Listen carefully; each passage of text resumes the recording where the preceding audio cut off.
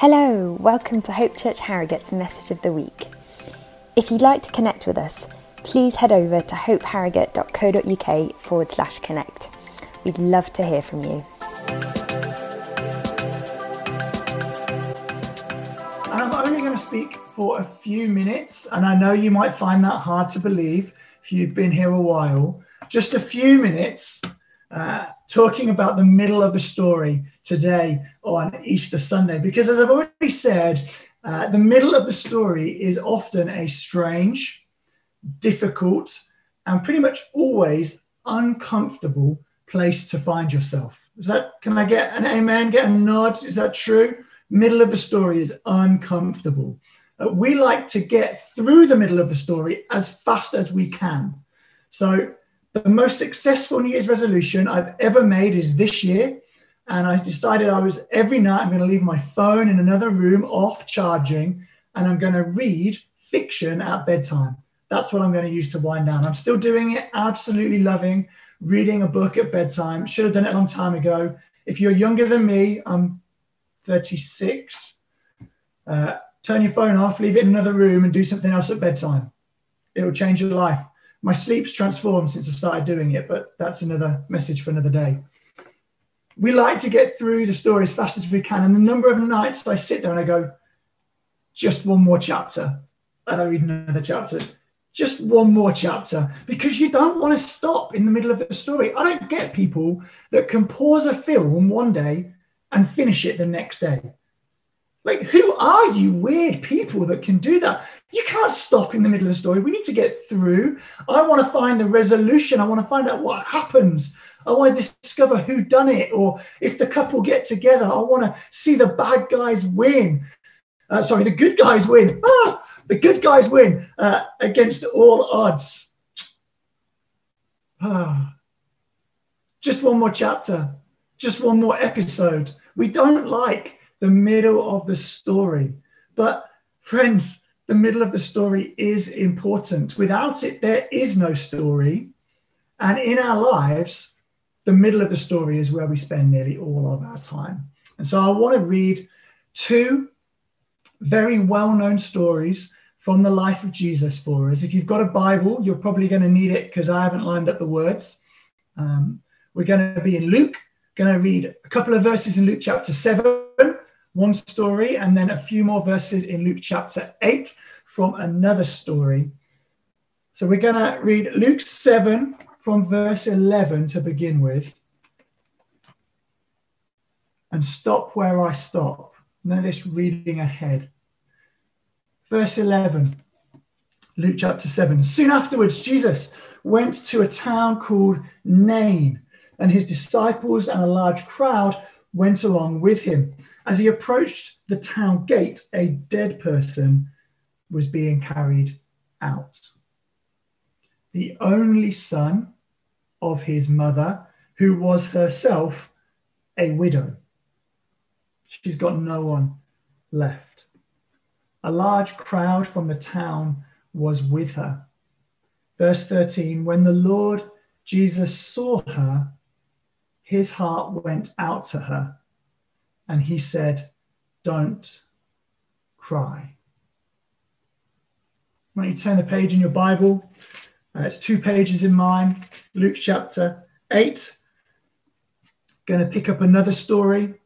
Verse 41. It says, then a man named Jairus, a synagogue leader, came and fell at Jesus's feet, pleading with him to come to his house because his only daughter, a girl of about 12, was dying. Jesus goes on his way, and another story, another encounter interrupts.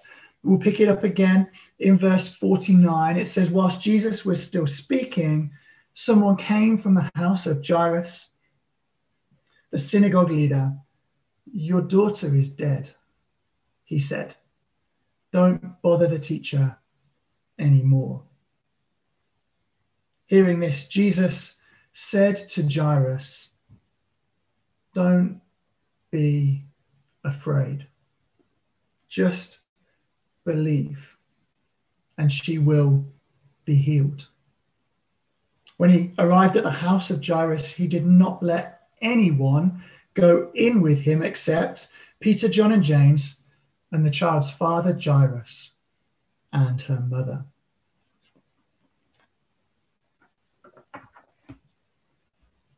We like the end of these stories because there's incredible miracles. But what I want to suggest to us today is that there is something perhaps even more amazing for us to notice in the middle of the story.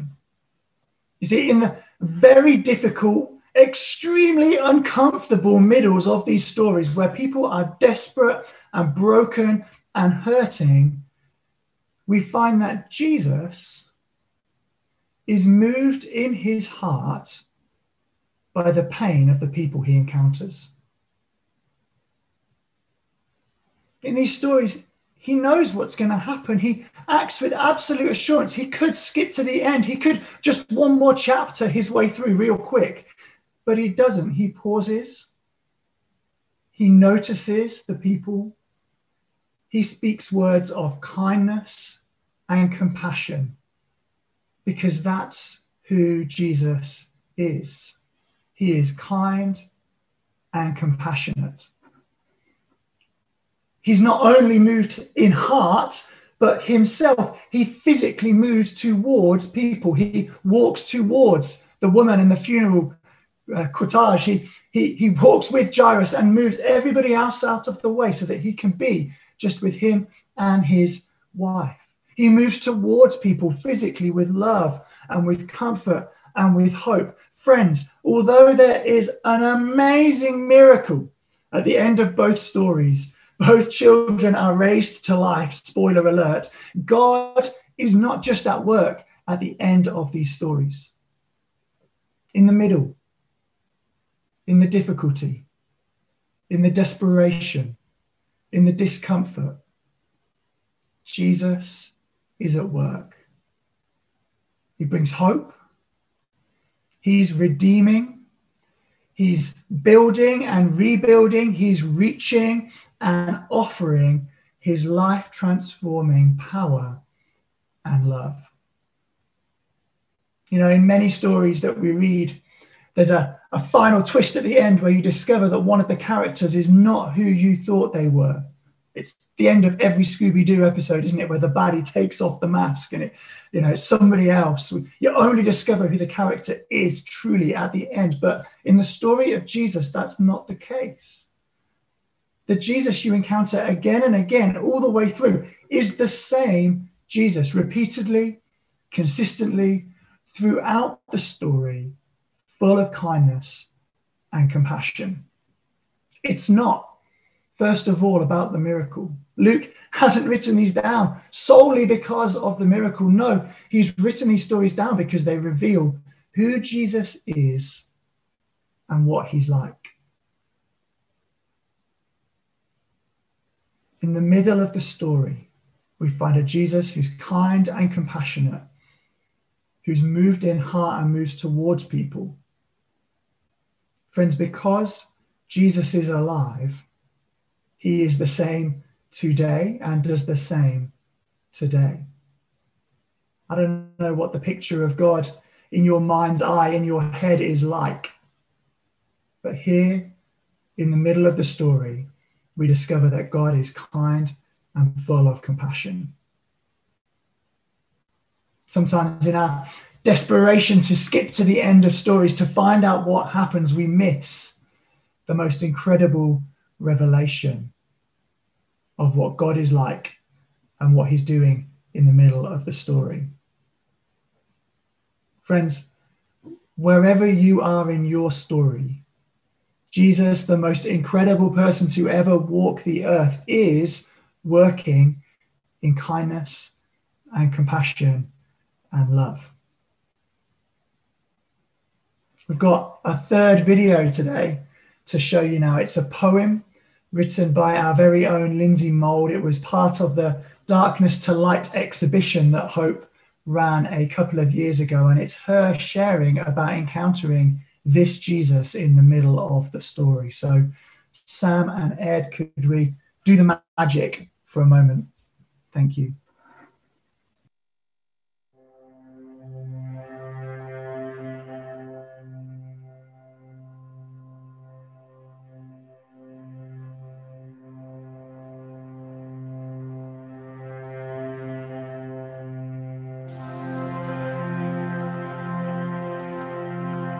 He sits with me in the darkness, right by my side, holding my hand, guiding me through, closest friend. He sits with me in the darkness and speaks to me, whispering hope, whispering love, wonderful counselor. He sits with me in the darkness, a glimmer of light, life to my soul, eternal hope, light of the world. He sits with me in the darkness and strengthens me, day by day, moment by moment, breath of life. He sits with me in the darkness and sings over me, songs of love, words of truth, lover of my soul. He sits with me in the darkness and never leaves. He weeps with me, he laughs with me, ever-present help. He sits with me in the darkness and calls my name.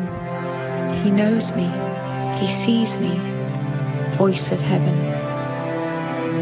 He sits with me in the darkness and I whisper his name, Jesus, Jesus.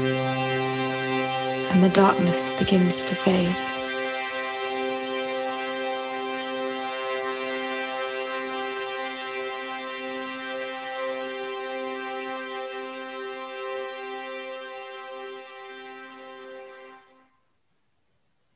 There's a power in poetry, isn't there?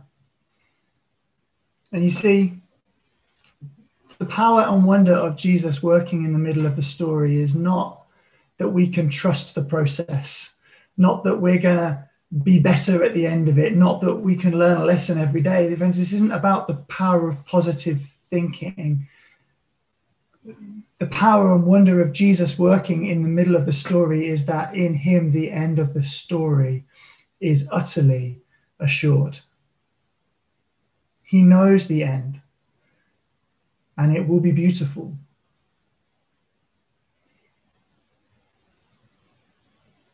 He sits with us. He leads us. He walks with us. Today, Easter Sunday, we'd normally preach a bit of a different message, a triumphant message of life from death and sins washed away and victory. And yes, absolutely, and amen. But friends, it's the same Jesus who walks with us in the middle of the story. He's not someone distant who flicks a switch and it all changes. No, he enters the mess. He enters the pain. He enters the desperation and the discomfort of the middle of the story. Friends, today we celebrate because we know that he has beaten evil and sin and sickness and death. We know the day is coming when they will be completely erased. Yet we know that surrounding us on all sides are those things right now. Yet we're not alone. God is not absent. God is not far away. The call of today, the call of Easter Sunday in the middle of the story is to trust the one who knows the end of the story, to follow the one who has written the end of the story, to place your hand in his and to walk with Jesus. In a moment, we're going to share bread.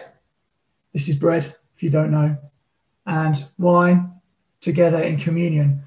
What I've said so far this morning in my message is very much a message of encouragement for Christians. It's part of the story. If you're with us today and you wouldn't necessarily consider yourself a Christian, or if you're new to all this, I want to be extra clear. Jesus is not just an encourager. He's not a super life coach. And his resurrection from the dead, it's not myth or fable that teaches us about a nice way to live. No, the end of both stories I read earlier is that Jesus moves towards people and they receive life. They're utterly transformed. The message of Christianity, the Christian story, is that as we respond to Jesus, the same happens in us. We receive life that utterly transforms who we are. The death of Jesus and his resurrection changes everything. Definite moments, historically verifiable, they happened and they change lives today. It's what we heard about in the video just before I started speaking. Today, as we come and as we eat the bread in communion, we're declaring that we are united with Jesus. We're declaring that his life is our life, that we are completely joined to him. As we drink the wine or the juice, whatever you have, we're declaring that it's his blood that was shed, which gives us life and always will. This isn't just a testimony about this moment. This is a declaration about now and forever. It's why taking communion together is an act of great comfort in the middle of the story. We are united with this incredible Jesus, and he will never leave us.